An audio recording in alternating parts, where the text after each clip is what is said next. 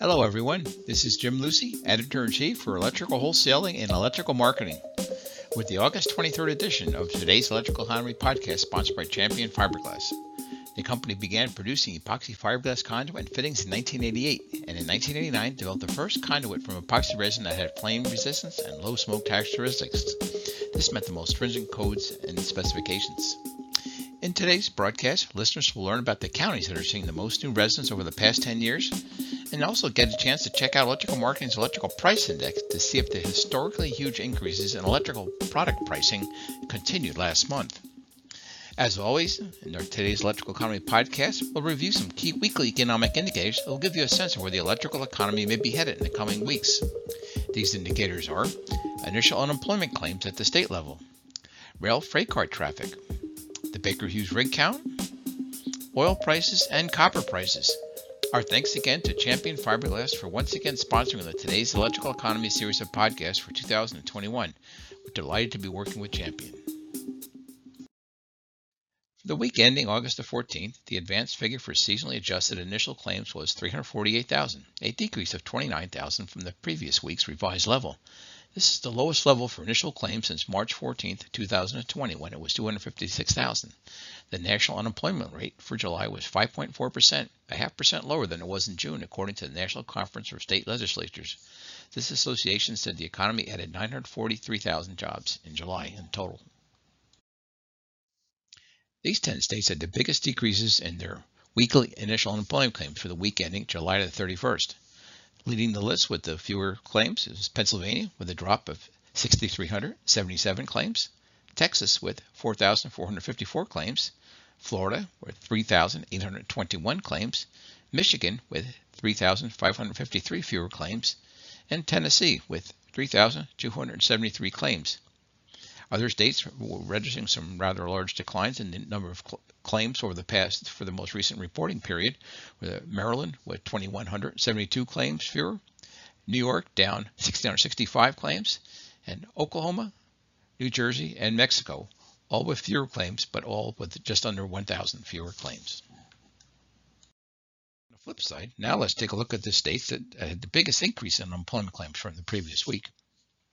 Leading this list was Indiana, which had an increase of 4,517 claims, Alabama with 2,515 claims, and Rhode Island with 1,285 claims. States with also had rather large increases in claims, but just under 1,000 for the total increase was California, 976 claims, Colorado, 970 more claims, Georgia, 681 more claims, Nevada, 582 more claims, Illinois, up 478, Iowa up 452, and the state of Washington up 365. A good leading indicator for the overall U.S. economy is freight rail traffic because it's a measure of the amount of raw materials and finished goods being shipped by rail. The best source for this data is the American Association of Railroads, or AAR. AAR publishes this data weekly. For the week ending August the 14th, total U.S. weekly rail traffic was 504,810 carloads and intermodal units, up 0.9% compared with the same week last year. Total combined U.S. traffic for the first 32 weeks of 2021 was 16,319,848 carloads and intermodal units. This is an increase of 11.6% compared with last year. That's a pretty nice increase. Several key freight categories held on to some sizable double-digit gains through mid-August. Leading the pack right now is metallic ores and minerals with a 28.4% gain, and motor vehicles with a gain of 14%, and grain also with an increase of 13.6%. The only categories that are down year over year are non-metallic minerals at 1.6% decrease, and petroleum products with a 4% decrease. If you track the oil market, you're probably familiar with the Baker Hughes rig count, which tracks the oil and gas rigs that are operating. This data is available for free from Baker Hughes by state, basin, and nationally at www.rigcount.bakerhughes.com. The map on this slide gives you an idea of the nation's largest oil and gas deposits, and it gives you a good sense of just how many of the large oil plays are in Texas and Oklahoma, and also how big an area for natural gas the Marcellus gas region covers in Pennsylvania, Ohio, and parts of West Virginia. Really any big surprises with the rig count data over the past week. Very small changes week over week. Permian Basin remains the largest by far. The total change in rig count for the United States was up 249 rigs compared to last year. Most of those were accounted for by the Permian Basin, which has an increase of 120 rigs compared with last year. The weekly change, as you can see in the slide, pretty small. U.S. total was up 3, Permian was down 2, some smaller declines for some of the other large areas of just -1. Economists are watching oil closely again because prices have been getting hammered over the past week or so. Oil prices dipped below the $70 per barrel mark on August 4th and have yet to breach that level again. The chart shows a steady climb in oil prices for West Texas Intermediate since last August, when it was around $40 per barrel. Economists like to call copper pricing Dr. Copper because it's a leading economic indicator for future activity, since copper is used in so many different industries. The construction industry is among the leading markets for copper because of its use in wire and cable and plumbing pipe. Economists are watching copper prices very closely right now as a sign of inflation. They're also watching because it's been very volatile over the past 6 weeks. Copper prices have dropped from the recent high on August 12th of $4.29 to $4.17 today. They had been at $4.45 in late July. As electrical wholesaling editors prepare our 2022 local market forecast, one of the pieces of economic data that we factor in is the population growth at the county, metropolitan area, and state level. Increases or declines in population tends to directly correlate with growth in the key residential and light commercial and retail markets. Let's take a look at the counties that were growing the fastest. Of the 14 counties that gained at least 250,000 in population since 2010, 11 are either in Texas or Florida. Leading the list, actually in Arizona, is the Maricopa County, the Phoenix Metro, which since 2010 has gained 761,964. That's an increase of 20%. The other counties that have gained at least 250,000 are Harris County in the Houston Metro, Clark County in the Las Vegas area, King County in the Seattle Metro, Tarrant County in Dallas, Bexar County in the San Antonio, New Braunfels Metro, Riverside County in the Riverside, San Bernardino, and Ontario Metro, Collin County in the Dallas Metro, Travis County in Austin, Hillsborough County in Tampa, St. Pete, and Clearwater, Dallas County in Dallas, Orange County in Orlando Metro, Denton County back in Dallas, and Fort Bend County in the Houston Woodlands Metropolitan Statistical Area. On the flip side, let's look at the counties that lost the most residents over the past 10 years. As you can see, many of these counties are in the industrial Midwest, rural Pennsylvania, or New York.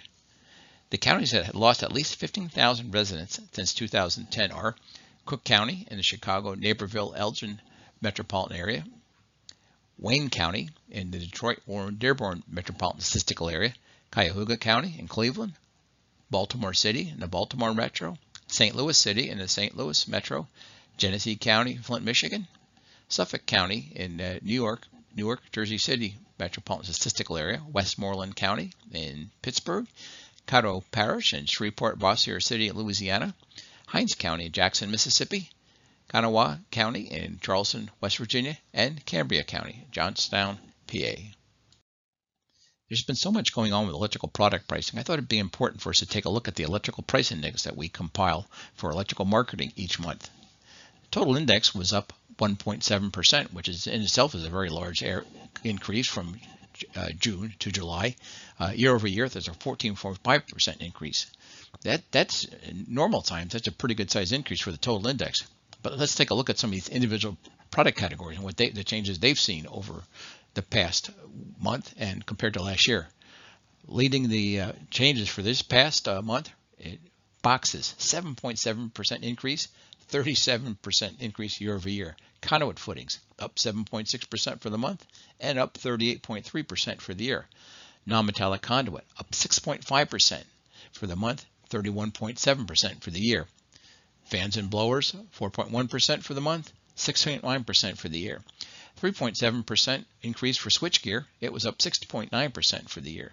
Metal conduit up 3.3% and 13.4% for the year. Electrical heating equipment up 2% and 6.7% annual increase. Wiring devices and connectors up 2% for the month, 7.6% for the year. Also up 2% was panels and switches, which are up 2% for the month and up 3.9% for the year. When I look at these increases, when I normally compile this index, if you see something over 1%, it's notable, and I'll usually call it out.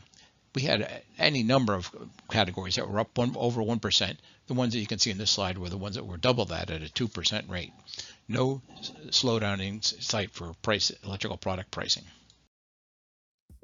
That county population data and the electrical price data are just some of the important local economic indicators that we compile for an electrical marketing newsletter, which is available for only a $99 subscription.